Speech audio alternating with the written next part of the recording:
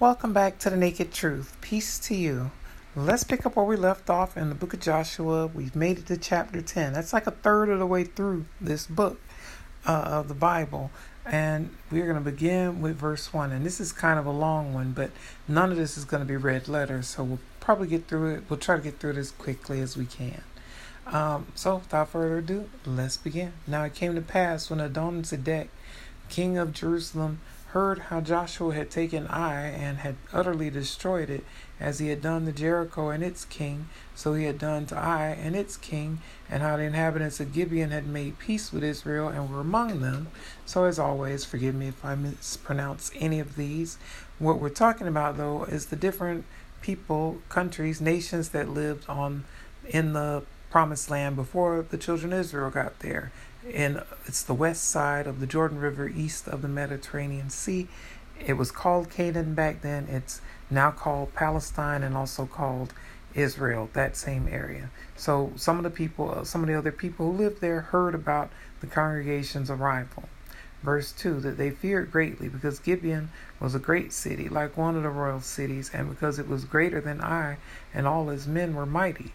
So because Gibeon, the Gibeonites, the Hivites who lived there, made a peace treaty with the children of Israel rather than fight with them, it made the other people around them scared, because that was one of the stronger nations there, even stronger than the nations that were on the east side of the Jordan that the congregation had already encountered and conquered. Verse 3, therefore Adoni-Zedek, king of Jerusalem, sent to Hoham, king of Hebron, Piram, king of Jarmuth, Japhia, king of Lachish, and Debir, king of Eglon, saying, so they've sent to some of the surrounding nations' kings with a message. Verse 4, come up to me and help me, that we may attack Gibeon, for it has made peace with Joshua and with the children of Israel. So they're looking for allies to battle against the congregation rather than make a peace treaty with them. And remember, it's actually the children of Israel who are supposed to be approaching them with a peace treaty rather than just going there and attacking them. They've already been told, first approach them with a peace treaty, and if the people who they approach with that refuse, then they're also told to massacre everyone, man, woman, and child. But also, if they see women among them that they're attracted to, they're allowed to keep them hostage for a month and then rape them. I'm saying it in plain English, but if you've read with me before, then you know it's what it says. Verse 5, therefore the 5 kings of the Amorites, the king of Jerusalem, the king of Hebron, the king of Jarmuth, the king of Lachish, and the king of Eglon, gathered together and went up, they and all their armies, and camped before Gibeon and made war against it. So rather than a peace treaty, they decided they'd rather go to war than just let them take their land. Verse 6, and the men of Gibeon sent to Joshua at the camp at Gilgal, saying, do not forsake your servants. Come up to us quickly. Save us and help us, for all the kings of the Amorites who dwell in the mountains have gathered together against. They're saying they gathered together against them. The other kings in the area of the west side of the Jordan are not pleased with the fact that one of the strongest nations around them decided to make a peace treaty with the congregation rather than go to war with them. So instead, they've decided to go to war with them. And so they're begging help from the children of Israel because they made that peace treaty with them, almost like in modern times when allied nations, if one gets into a war or battle with something, the nations it's allied with have an agreement, like NATO, for instance, that they also will fight alongside with them. But you see that how that's also corrupted in modern times with what's happening in Ukraine. Ukraine chose to deliberately not join NATO, and even did it with arrogance years back. Decided, no, they're not going to do it. They're going to stand alone. And then once Russia's attacked them, suddenly they're demanding help and even getting it. They're getting it to the tune of billions of dollars, even from America alone, who's not even a neighbor over there. But like I said before, I believe they're getting it because they helped cover up what the previous president did, the corruption that he seemed to be committing when it came to the whole Ukraine scandal. Because how hard would it have been for Democrat or Republican in power to just get a transcript of the conversation of the previous president and the Ukrainian president where he was asking for the quid pro quo. Instead, the media just took quid pro quo and made that the storyline, made that every single headline, instead of drowning out the fact that there has to be a translator. So if there's a translator, there must be a transcript. And if there's a transcript, then you can see what was said, and either he was guilty or he was innocent. And yet they carried on 2 impeachment trials with the previous president, and no one presented or even demanded or even requested a transcript of the phone conversation, which would have got it out, got right to the root of the problem instantly. It would either acquitted him or convicted him, or at least let him look guilty or let him look innocent. But that wasn't done because, just like we've read previously, it's about theater. And it's about the military-industrial complex in the Bible and what we're reading now. And it's about the same thing in modern times with Ukraine. It's about funneling money to the military, which then gets funneled to the people in charge of this country and that one.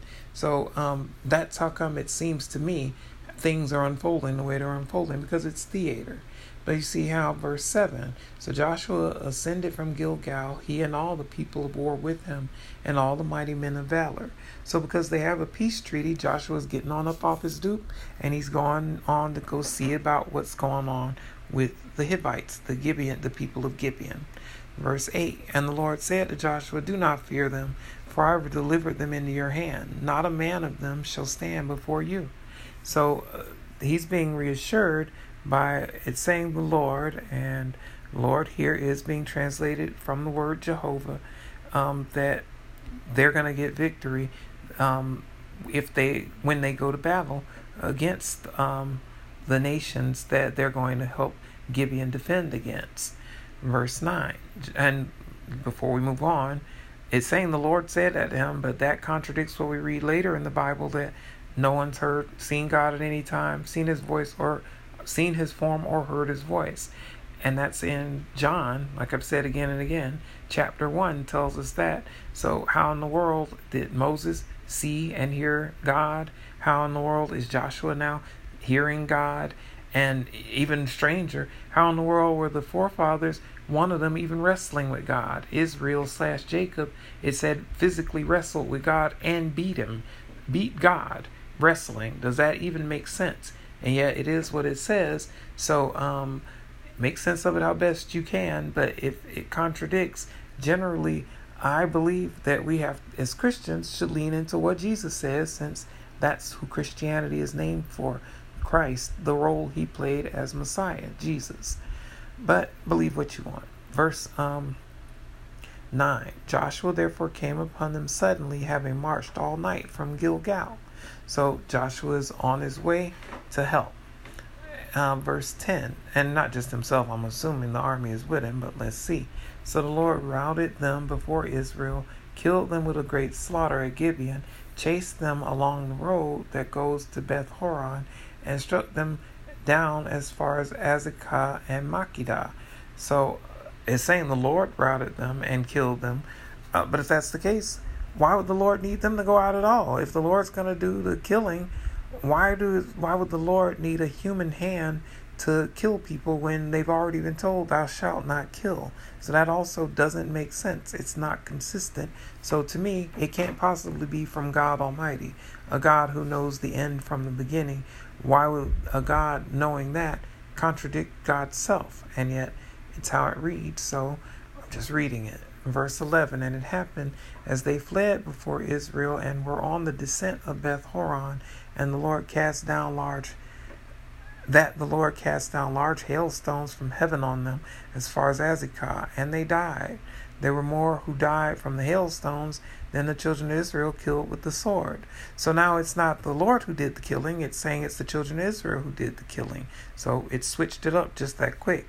And it also says that the Lord rained down the hailstones. Well, if that's the case and more people died from the hailstones, why wouldn't the Lord just have taken them all out with the hailstones and not let the people have blood on their hands at all, especially since they've been told, thou shalt not kill? And that's in the 10 Commandments, not any of those statutes and ordinances. It's right there in the Big Ten. And yet, again, it contradicts, but it is how it reads, so let's keep reading. Then Joshua spoke to the Lord in the day when the Lord delivered up the Amorites before the children of Israel. And he said in the sight of Israel, so he's still having conversations with the Lord, and he's speaking to the congregation. Oh, I didn't mean to not finish that verse. I didn't realize it wasn't finished. He said in the sight of Israel, and he said in the sight of Israel, sun stands still over Gibeon, and moon in the valley of Ajalon. So it seems Joshua is commanding nature itself, the sun and the moon, to stay put so that he can do battle. Verse 13, so the sun stood still and the moon stopped till the people had revenge upon their enemies. Is this not written in the book of Jasher? So the sun stood still in the midst of heaven and did not hasten to go down for about a whole day. So that's another glimpse of the fact that this is being written with 20/20 hindsight. These events happened, and then at some point later, someone, probably a scribe, did some editing and probably did some adding and some embellishing, because you see them adding in this book of Jasher, which must clearly be some sort of a reference to some other ancient book that is being referred to here. That wouldn't have been a contemporary, a lot of words slipping my tongue, slipping my mind. A contemporaneous account. That's a retrospective account. That's someone looking back and adding that, and also throwing in the fact that there's another book that has that same account in it.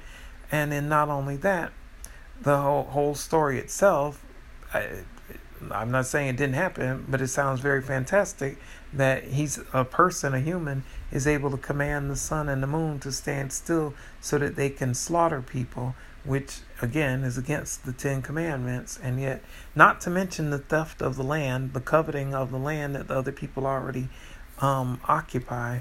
All of that is against the Big Ten, but it's how it reads. Verse 14, and there's been no day like that before it or after it, that the Lord heeded the voice of a man, for the Lord fought for Israel.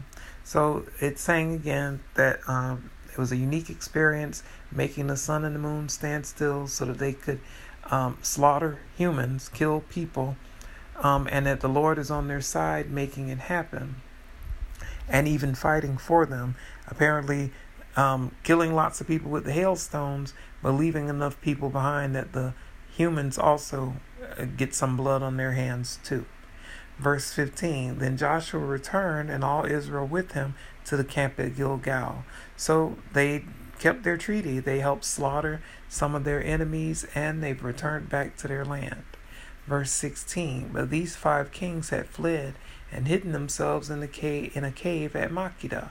So the elites on both sides are protected. The congregation's elites are the ones protected by the armies, were the ones protected by the armies of the common people surrounding them, so that if any attack happens, the common people meet the danger first.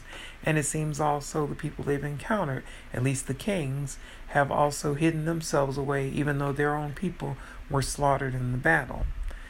Just like in modern times. Verse 17, and it was told Joshua, saying, the 5 kings have been found hidden in the cave at Makkedah. So even though they hid themselves, they've been found. Verse 18, so Joshua said, roll large stones against the mouth of the cave and set men by it to guard them. So that reminds me of when Jesus was buried and in the cave, and they rolled a large stone against it and set up guards. We read that just a couple of days ago with our Saturday night reading, that about Jesus's burial. And you see, it was nothing new, because thousands of years before, they also did the same thing here. Although it's not a burial there, it's in this instance, it's locking them up, basically confining them so that they can't escape again. Verse 19, and do not stay there yourselves, but pursue your enemies and attack their rear guard. Do not allow them to enter their cities, for the Lord your God has delivered them into your hand. So Joshua is saying, confine them to the cave, roll a stone against the door so they can't get away, but don't stick around. Keep on fighting, go after your enemies, and keep killing. Verse 20, then it happened while Joshua and the children of Israel made an end of slaying them with a great, very great slaughter, till they had finished, that those who escaped entered fortified cities. So they did a lot of murder, did a lot of killing, and the ones who escaped to other cities that were fortified and probably walled and guarded. Not just open, come and go cities, but guarded and fortified for safety. Verse 21, and all the people returned to the camp to Joshua at Makkedah in peace. No one moved his tongue against any of the children of Israel. So the congregation made it back to Joshua, and they're apparently encamped at Makkedah, that area, and everyone's probably unnerved by the fact that they were able to go there, command the sun and the moon to stand still, and slaughter so many people, and even have nature, it's attributed to the Lord, working in their favor, casting hailstones on them, killing them. Verse 22, then Joshua said, open the mouth of the cave and bring out those 5 kings to me from the cave. So now the 5 kings that are confined to the cave have been summoned by Joshua. Verse 23, and they did so and brought out those 5 kings to him from the cave, the king of Jerusalem, the king of Hebron, the king of Jarmuth, the king of Lachish, and the king of Eglon. So there's another subtle hint there that this is written retrospectively, because we just read that it was the king of Jebus, the Jebusites, not Jerusalem. It doesn't really get called Jerusalem consistently until after the children of Israel conquer and occupy it. Up until then, they're called Jebusites, the people that live in that area, and even after then for a while. But either way, the kings of those areas are brought out to him. Verse 24, so it was when they brought out those kings to Joshua, that Joshua called for all the men of Israel and said to their captains of the men of war who went with him, come near, put your feet on the necks of these kings. And they drew near and put their feet on their necks. So that reminds me of the wickedness of George Floyd's murder. People paid to enforce the law, actually breaking it and getting away with it. It took a couple of years to even settle those. And I think a couple of them, at least one of them, is still fighting it in court now. And that's after being offered plea deals, even though what they did was caught on video of the murder. And yet, you see, when you're elite and in the ruling class, you get all kinds of offers, just like the previous president. He's been caught with documents that you're not supposed to have outside of areas, top secret documents, and caught with them red-handed, and even lied about turning them all over, and then caught with some more, and yet he's still walking around not in custody, not in handcuffs, and still walking around talking noise about running again. It lets you know there's the 2-tier justice, so-called justice system is nothing new.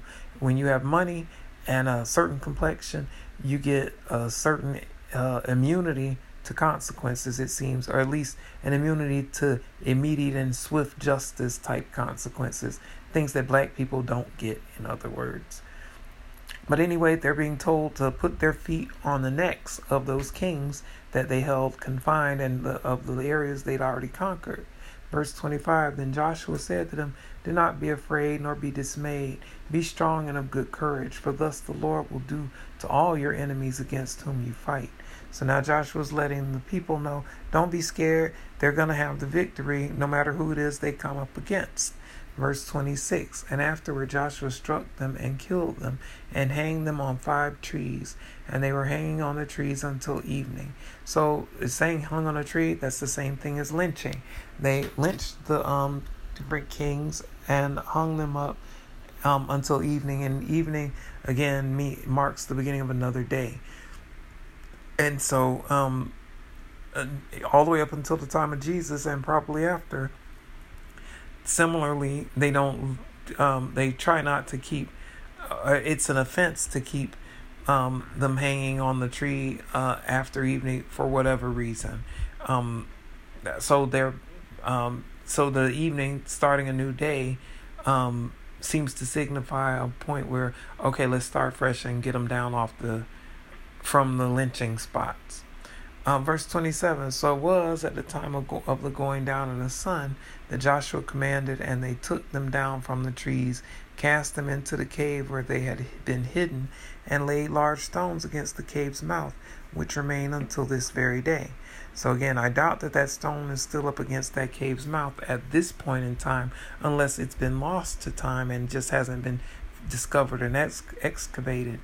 But it almost certainly has, because maybe not necessarily, because those, they're called tells, T-E-L, and they in this part of the world, and it's usually a sign. It's like a big mound of, instead of demolishing an area and raising it flat and then building on top of that, instead they would just build after the area. Instead of wiping it clean and building fresh, instead they would just mound the next city, the next settlement, right on top of the ruins of the previous area and people who lived there. So maybe it's possible that this area is still around and just has been built on top of it, or that it was never found, or that it's been found, excavated, and those bodies recovered. Remember, it's been thousands of years, so any of those things are possible. But the fact that it says remain until this very day, again, is a sign to us that when it says to this very day, it doesn't mean till now 2022 when I'm recording this.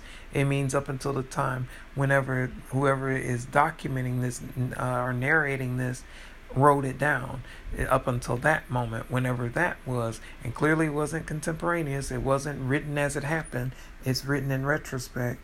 So up until the point where it was reflected back upon and written, it was still that cave was still there, and the stones were there in front of it up until that point in time.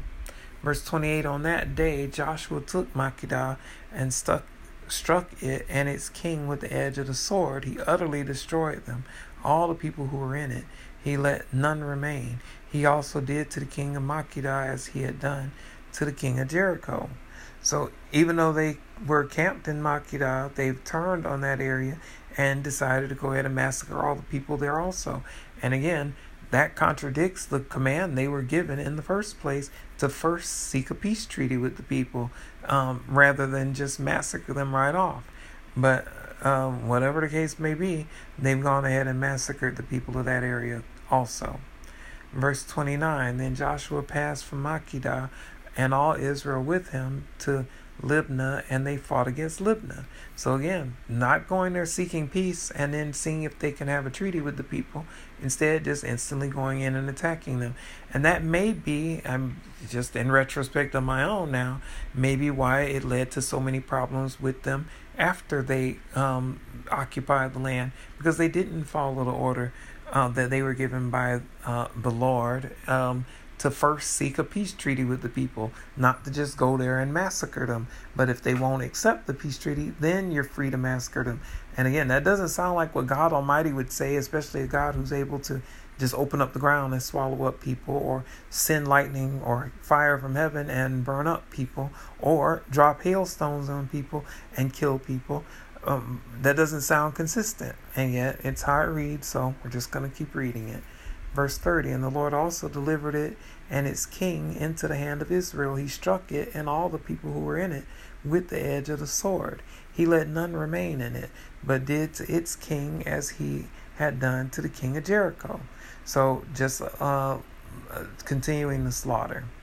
Verse 31, then Joshua passed from Libnah and all Israel with him to Lachish, and they encamped against it and fought against it. So again, skipping over to seek peace and pursue it, like we read in Psalms, skipping over, offer a peace treaty first, and I'm paraphrasing there, but what was told previously up until this point, first seek a peace treaty with the people, and if they refuse, then you can attack them. Skipping over that altogether, just going in and attacking the people, city after city.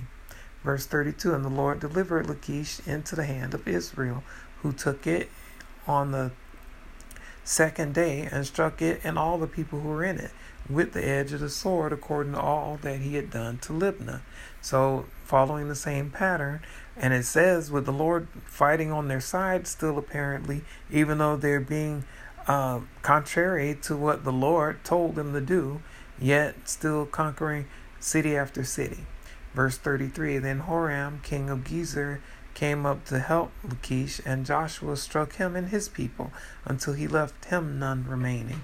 So they're going around kicking butt and taking names, and lots of blood on their hands, and again, completely contrary to what they were told to do as far as their battles and conquering. But they're still getting the victory along the way. But that doesn't mean they won't reap the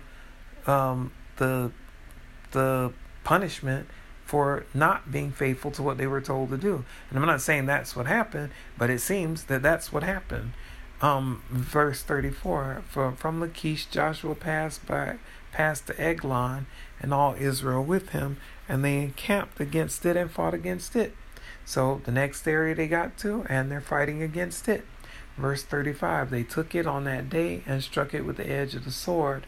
All the people who were in it he utterly destroyed that day, according to all that he had done to Lachish. So you can imagine just massacre after massacre after massacre moving through the land. And you can imagine the reputation they would get. It'd be like the barbarians, just moving through the land and killing as they go. Verse 36, so Joshua went up from Eglon, and all Israel with him, to Hebron, and they fought against it. So they made it to Hebron to fight against it. And that's, you can get, if you use an Old Testament map or even a modern map, you can see what area that's in. It still exists in modern times. Verse 37, and they took it and struck it with the edge of the sword, its king, all its cities, and all the people who were in it. He left none remaining, according to all that he had done to Eglon, but utterly destroyed it and all the people who were in it. And so this also, the way it's being written, lets us know this is done retrospectively. This isn't being written as they get to the city, then, oh, this person did that, and then this one did this, and then this fight happened that way, and that fight ended this way. Instead, it's just going down the list of the different conquests that happened and letting us know one by one they conquered area after area after area. Verse 38, then Joshua returned and all Israel with him to Debir, and they fought against it. So yet another area they've arrived at, and they're fighting against it. Verse 39, and he took it and its king and all its cities. They struck them with the edge of the sword and utterly destroyed all the people who were in it. He left none remaining, as he had done to Hebron. So he did to Debir and its king, as he had done also to Libnah and its king. So yet another area they've encountered and conquered. Verse 40, so Joshua conquered all the land. So Joshua conquered all the land, the mountain country, and the south, and the lowland, and the wilderness slopes, and their kings. He left none remaining, but utterly destroyed all that breathed, as the Lord God of Israel had commanded. So they're saying they're being faithful to that command, to massacre the people, city by city, area by area. Verse 41, and Joshua conquered them from Kadesh Barnea as far as Gaza, and all the country of Goshen, even as far as Gibeon. So some of those areas still exist. Gaza, for instance, the Gaza Strip that's disputed, and Goshen, we read about it previously also. So they're ancient lands, ancient even before the congregation arrived to them, with people occupying them, or at least up until the congregation has gone through and massacred them. Verse 42, all these kings and their land Joshua took at one time, because the Lord God of Israel fought for Israel. So it seems Jehovah was on their side. That's the name of the entity, the deity, at this point in the narrative. And that's who it's saying, that's who they're giving credit with. And that's who's being called the Lord, and being given credit for each of the victories that they're having from area to area to area. Verse Sorry, jumped the page. Verse 42. All these, I think we read that one, but just in case, verse 42, all these kings and their land Joshua took at one time. Yeah, we read that, because the Lord God of Israel fought for Israel. Verse 43. Then Joshua returned, and all Israel with him, to the camp at Gilgal. So after all of their massacres, the slaughters, the wars, they returned to the camp at Gilgal. Not the camp at Makkedah anymore, but now the camp is at Gilgal at this point in the narrative. And that's where, after they've done all their warring, that's where they return back to. And that's actually the end of this chapter. So that's where we'll end this reading. As always, thank you for joining me for The Naked Truth. I hope you'll join me again, and I hope it's a blessing for you. That's the whole point. Stay safe. God bless you. I love you, and I'll see you next time. Peace be with you.